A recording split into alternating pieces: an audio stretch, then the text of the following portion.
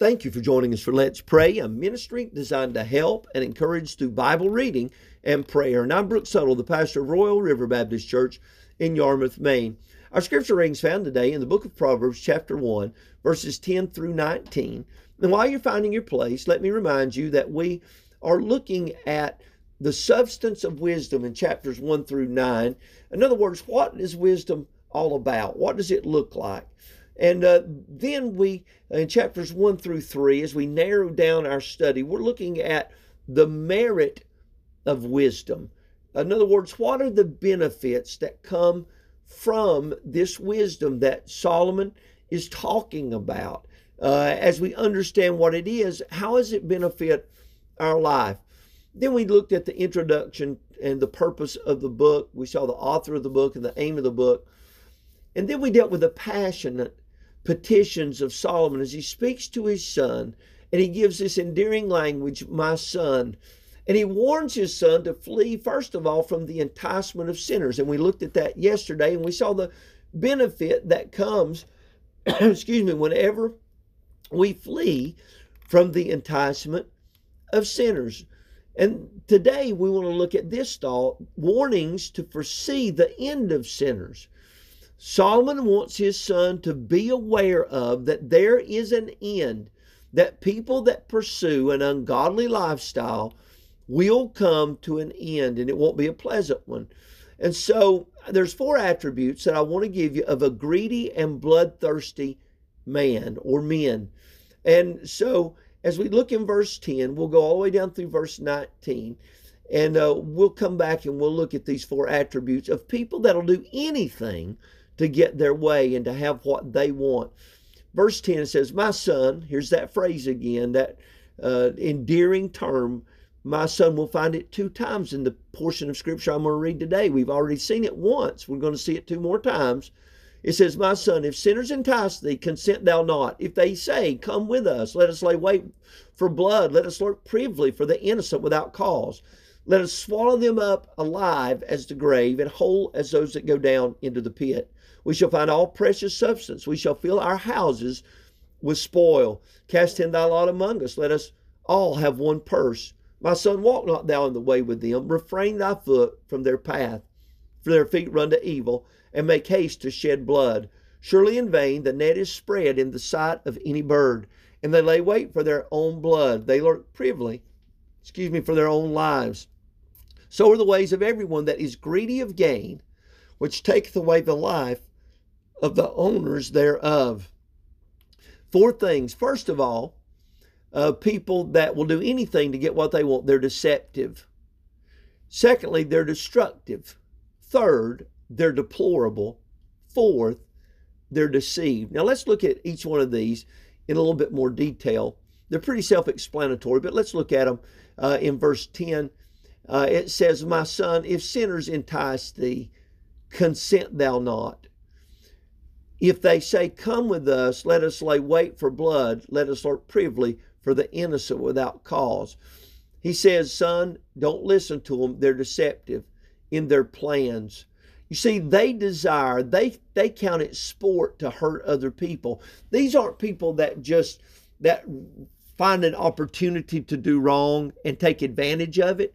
These are people that premeditate, they think through, they study, they plan. It is a sport to them. It is a game to them to hurt other people and to take the things that they've worked hard for, that they've earned honestly. And now these people are going to come by and they're going to rob them. Now they're going to entice you, and they're going to say, be a part of us. Be a part of something that can make you wealthy. We're smarter than most. They work hard.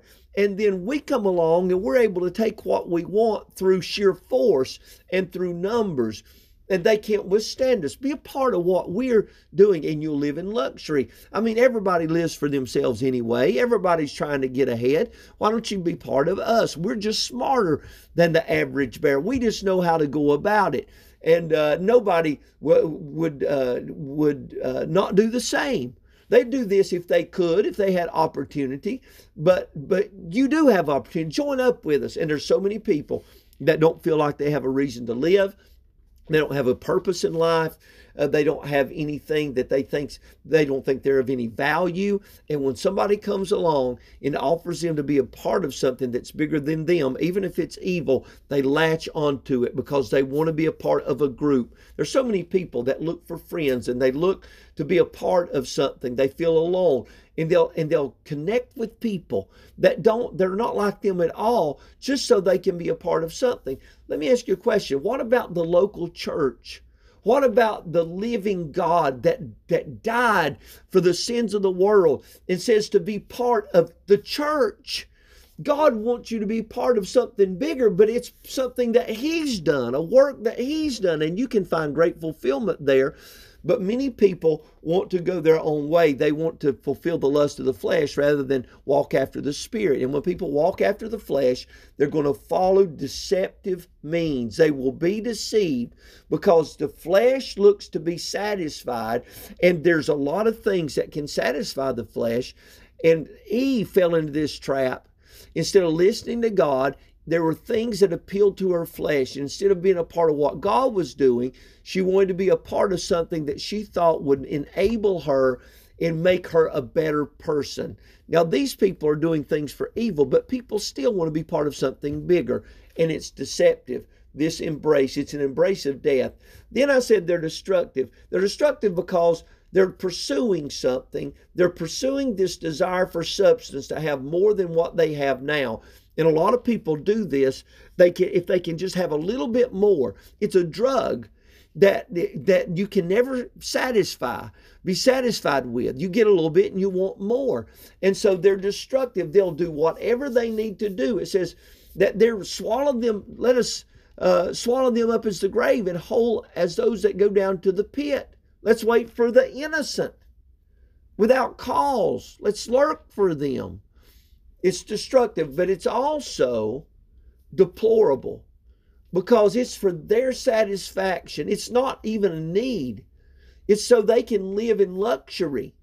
It's not somebody that doesn't have a job and they're down on their luck, as people would call it, but they lack opportunity is how I would say it. They need something and they're hungry and they're looking for something and they take something. This is not this kind of person. This is somebody that looks to take advantage of others just because they get the satisfaction of taking what others have. They're eager to exterminate these people. They're eager to do evil. It's not a matter of fulfilling just a need. It's a matter of being satisfied to do wrong.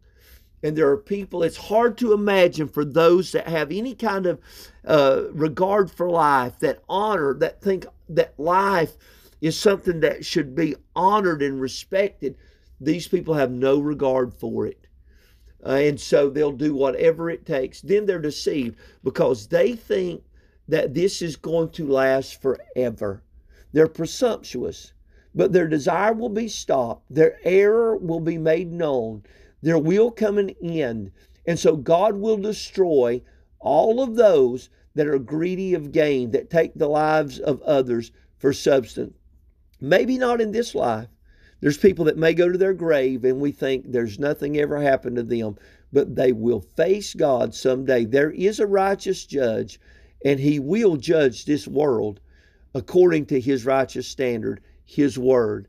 And so let's pray today that first of all, that those around us would not fall into this trap, that they'd see the great benefit of being part of something bigger in the local church and not go to evil ways, but that God would give us the ability to reach people like this with the gospel, that they can be delivered before it's too late. Let's go to the Lord in prayer. Heavenly Father, please help us that we be faithful witnesses, that people that are caught up in this kind of lifestyle would be delivered from their sins through the power of the gospel. And then I pray for those that feel unwanted and unneeded, that they wouldn't go to those that can't really fulfill the desires of their heart. You're the only one that can do that. And I pray people that feel alone, that you would help them to find their place in the Lord Jesus Christ and in His local New Testament church. And we'll give you the praise in Jesus' name. Amen. Well, thank you for joining us for Let's Pray. I hope it's been a help to you. If you have need of additional assistance, you can reach us at 207-899-7949. Until tomorrow, I hope you have a wonderful day. God bless you. Bye-bye.